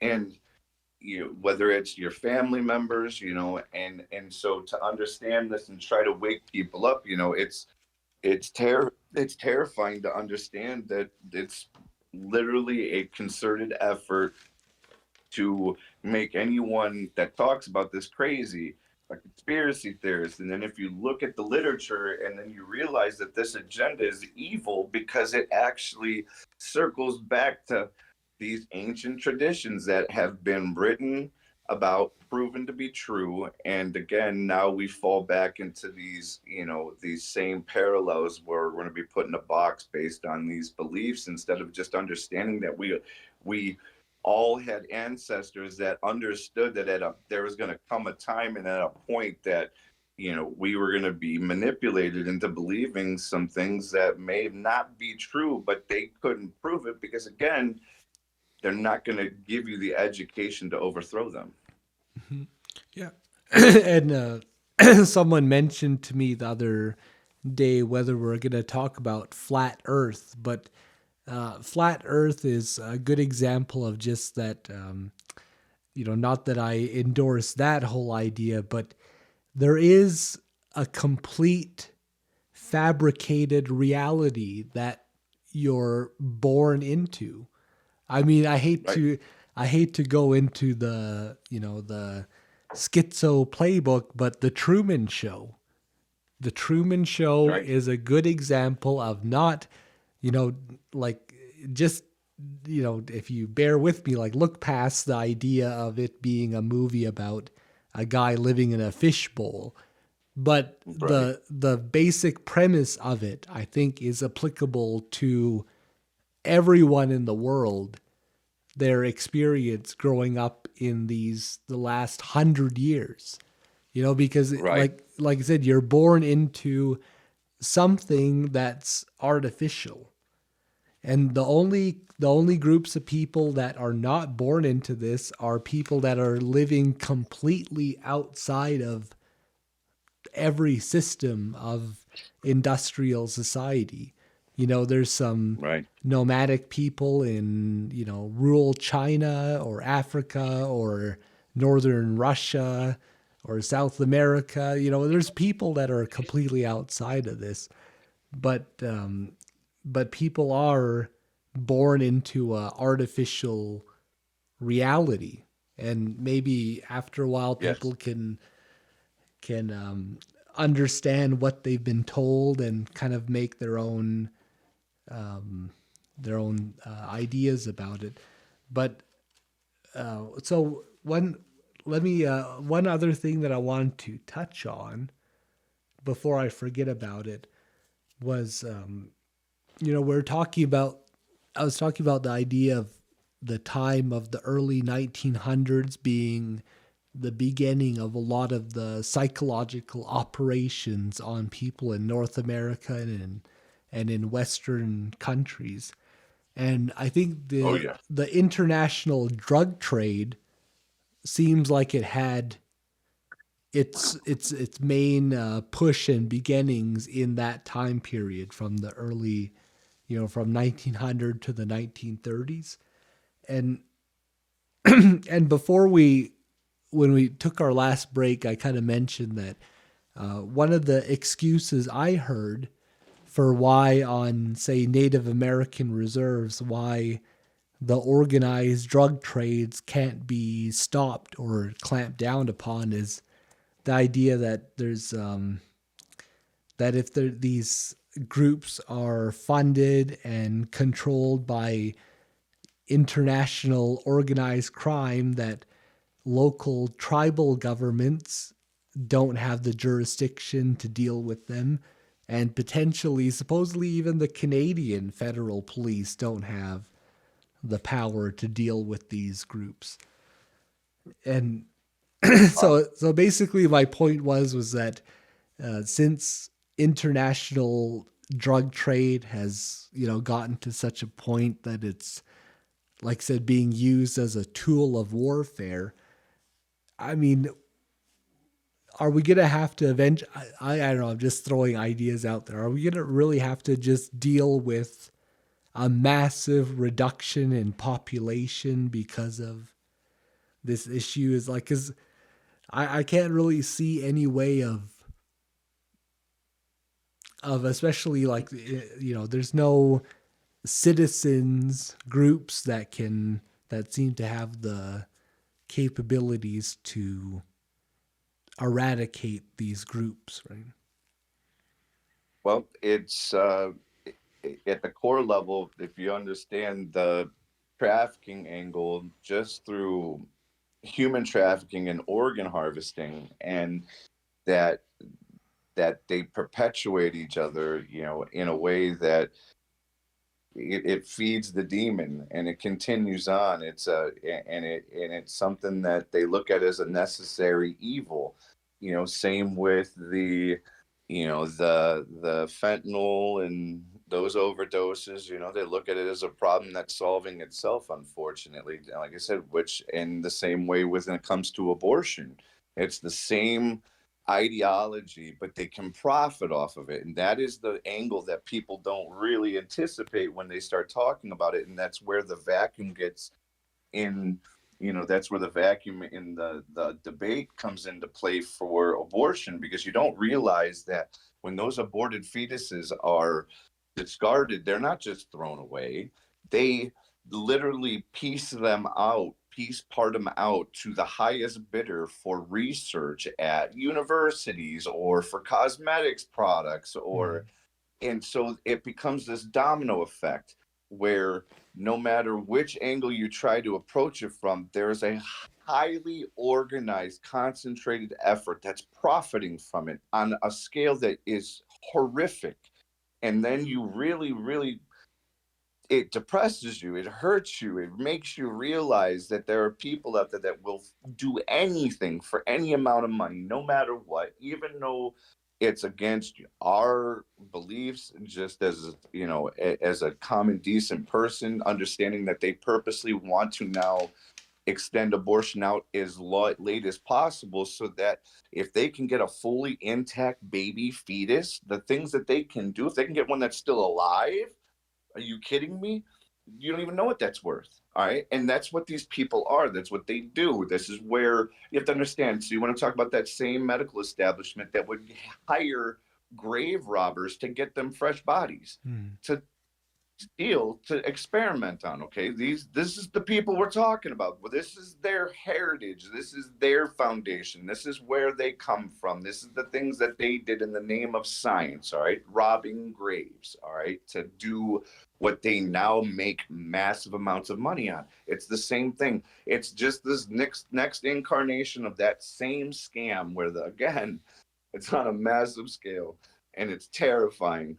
And it comes back to, again, that the fentanyl side of it. When you talk about the early iterations of, even in America, and at the turn of the century, the early iterations of the political dynasty, the Roosevelts, all right, Woodrow Wilson. If you understand those administrations, they were highly involved in the opium trade on the Chinese River, and did this in not only a way for them to profit off of it, but then China looked at it and took it kind of personal, thinking, okay, well, you're trying to poison our people. But they had opium dens, yada, whatever.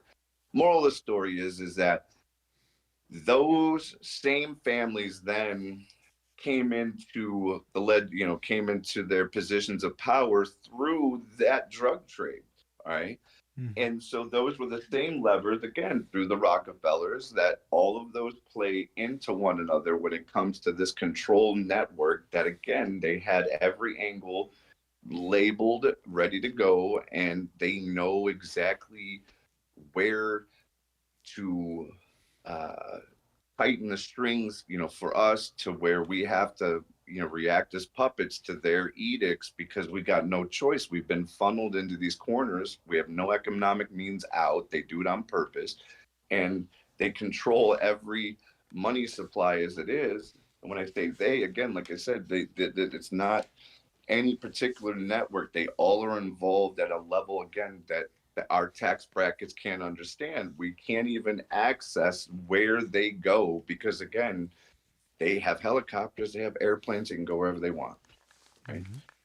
And that is by design. So you talk to the common person who doesn't even have a passport, it's never been out of their state, let alone their country. What are they going to know? What are they going to understand? And that just those simple things by traveling, and being in a echelon of society that, like I said, has access to anything they want, wherever they want, whenever they want, and they can pay for it and do it at will with no thought to what it does to us. Again, these are the same people telling us we got to climate change, give us your money for climate change as they fly in on these big jets, and it's like, okay, well, if you're going to put your money where your mouth is, why didn't you walk here? Why didn't you come here on a bike? It's the same ideology, and you can just look. It's not what they do. It's not what they say. It's what they do. And like I said, it all stems back to this whole control mechanism. Yeah, let's maybe start wrapping up with one, maybe a good last topic that I wanted your thoughts on is that something that I've been trying to tell people whenever they'll listen to me is the fact that history itself is one of the biggest tools of control. And Yep. when people say that, I mean as long as you can get people to believe some kind of narrative, that's a form of mental control that I think there's a big distinction between people that can entertain that idea and people that have no time for it, and they can't they can't even approach the idea of going back over and reconfiguring their viewpoints on history and things that they were taught, because most people don't want to think that their high school, college, and university education wasn't really worth anything in terms of actual knowledge and Right. understanding the dynamics of the world they live in. And of course, I'm probably gonna get hate from someone for saying that, but that's just what how I It feel about happens. it. Yeah. Hmm. Well, I understood. If you're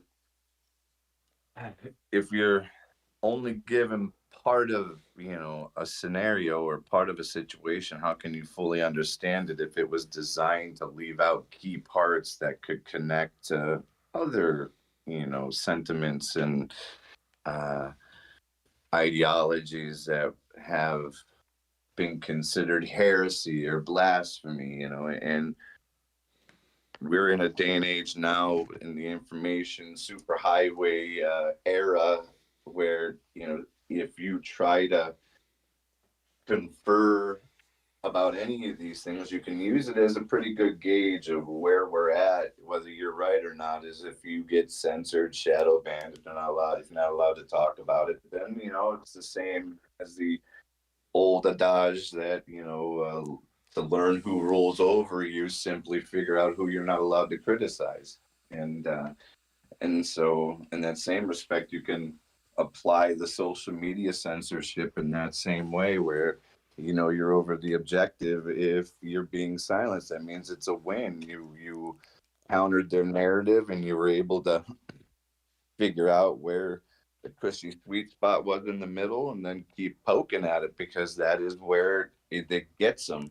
And I think that's what we do best, is that it's by those questions we don't ask, I'm sorry, it's by the questions that they don't ask on purpose, is where we ask those questions instead to counter that narrative. And the fact is that that's where the whole free speech aspect, to cover us legally, if we posit a question in a manner that is genuinely inquiring about that specific topic while insinuating a particular uh, ideology, that's how we're able to insulate ourselves, by asking those questions in a smart manner with their legal vernacular in mind, to counter that vernacular, not with pejoratives, but with facts, and to understand, back to your earlier point, that uh, if we don't start to counter that narrative now, they're going to change history and just rewrite it, and we won't be able to do anything about it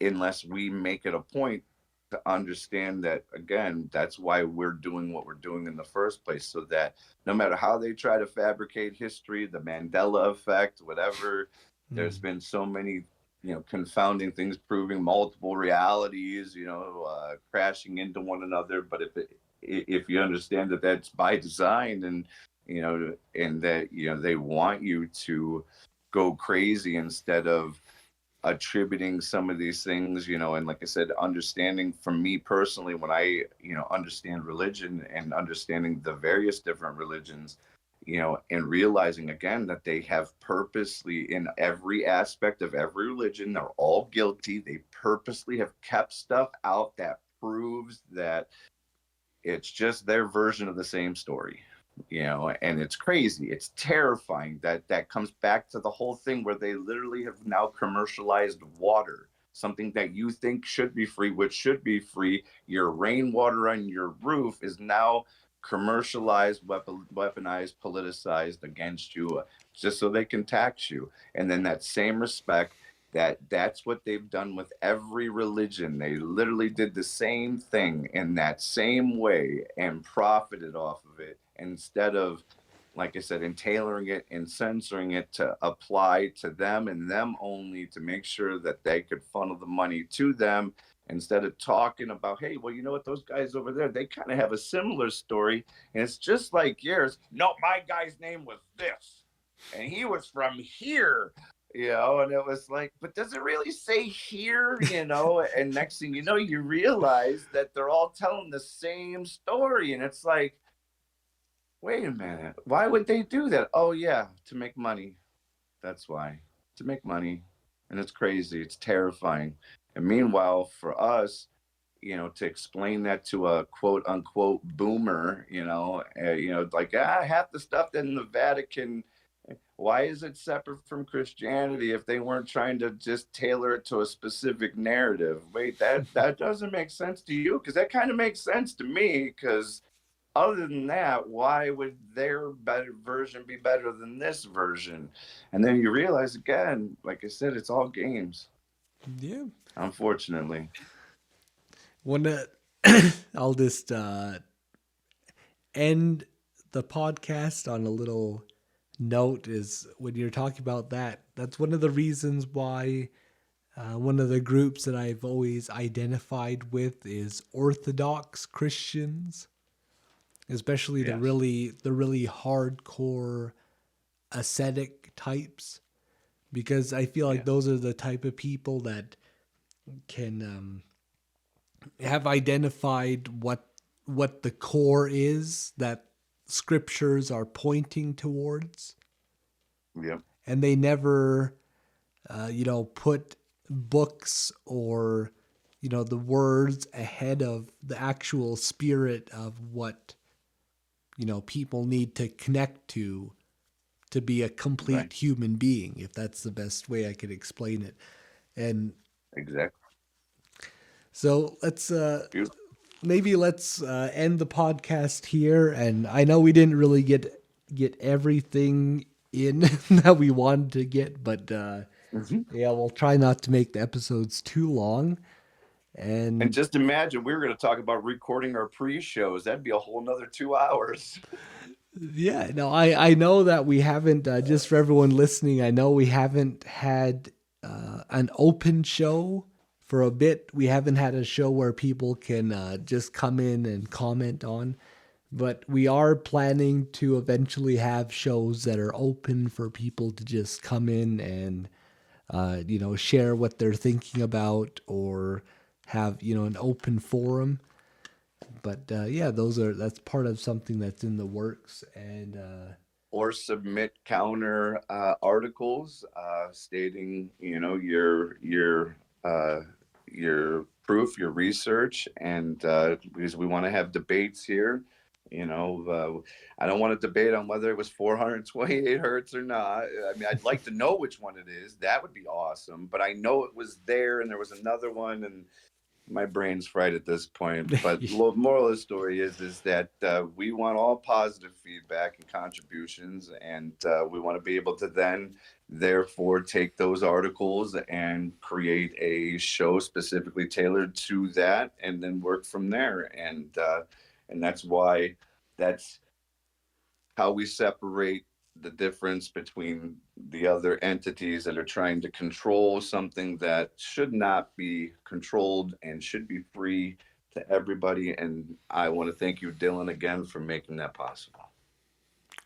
well, thanks a lot, Will. I really, you've really given me a lot of help and been a big source of energy for the podcast. And I really appreciate all the soul bearing that you do and the laying out of your, what's going on in your mind.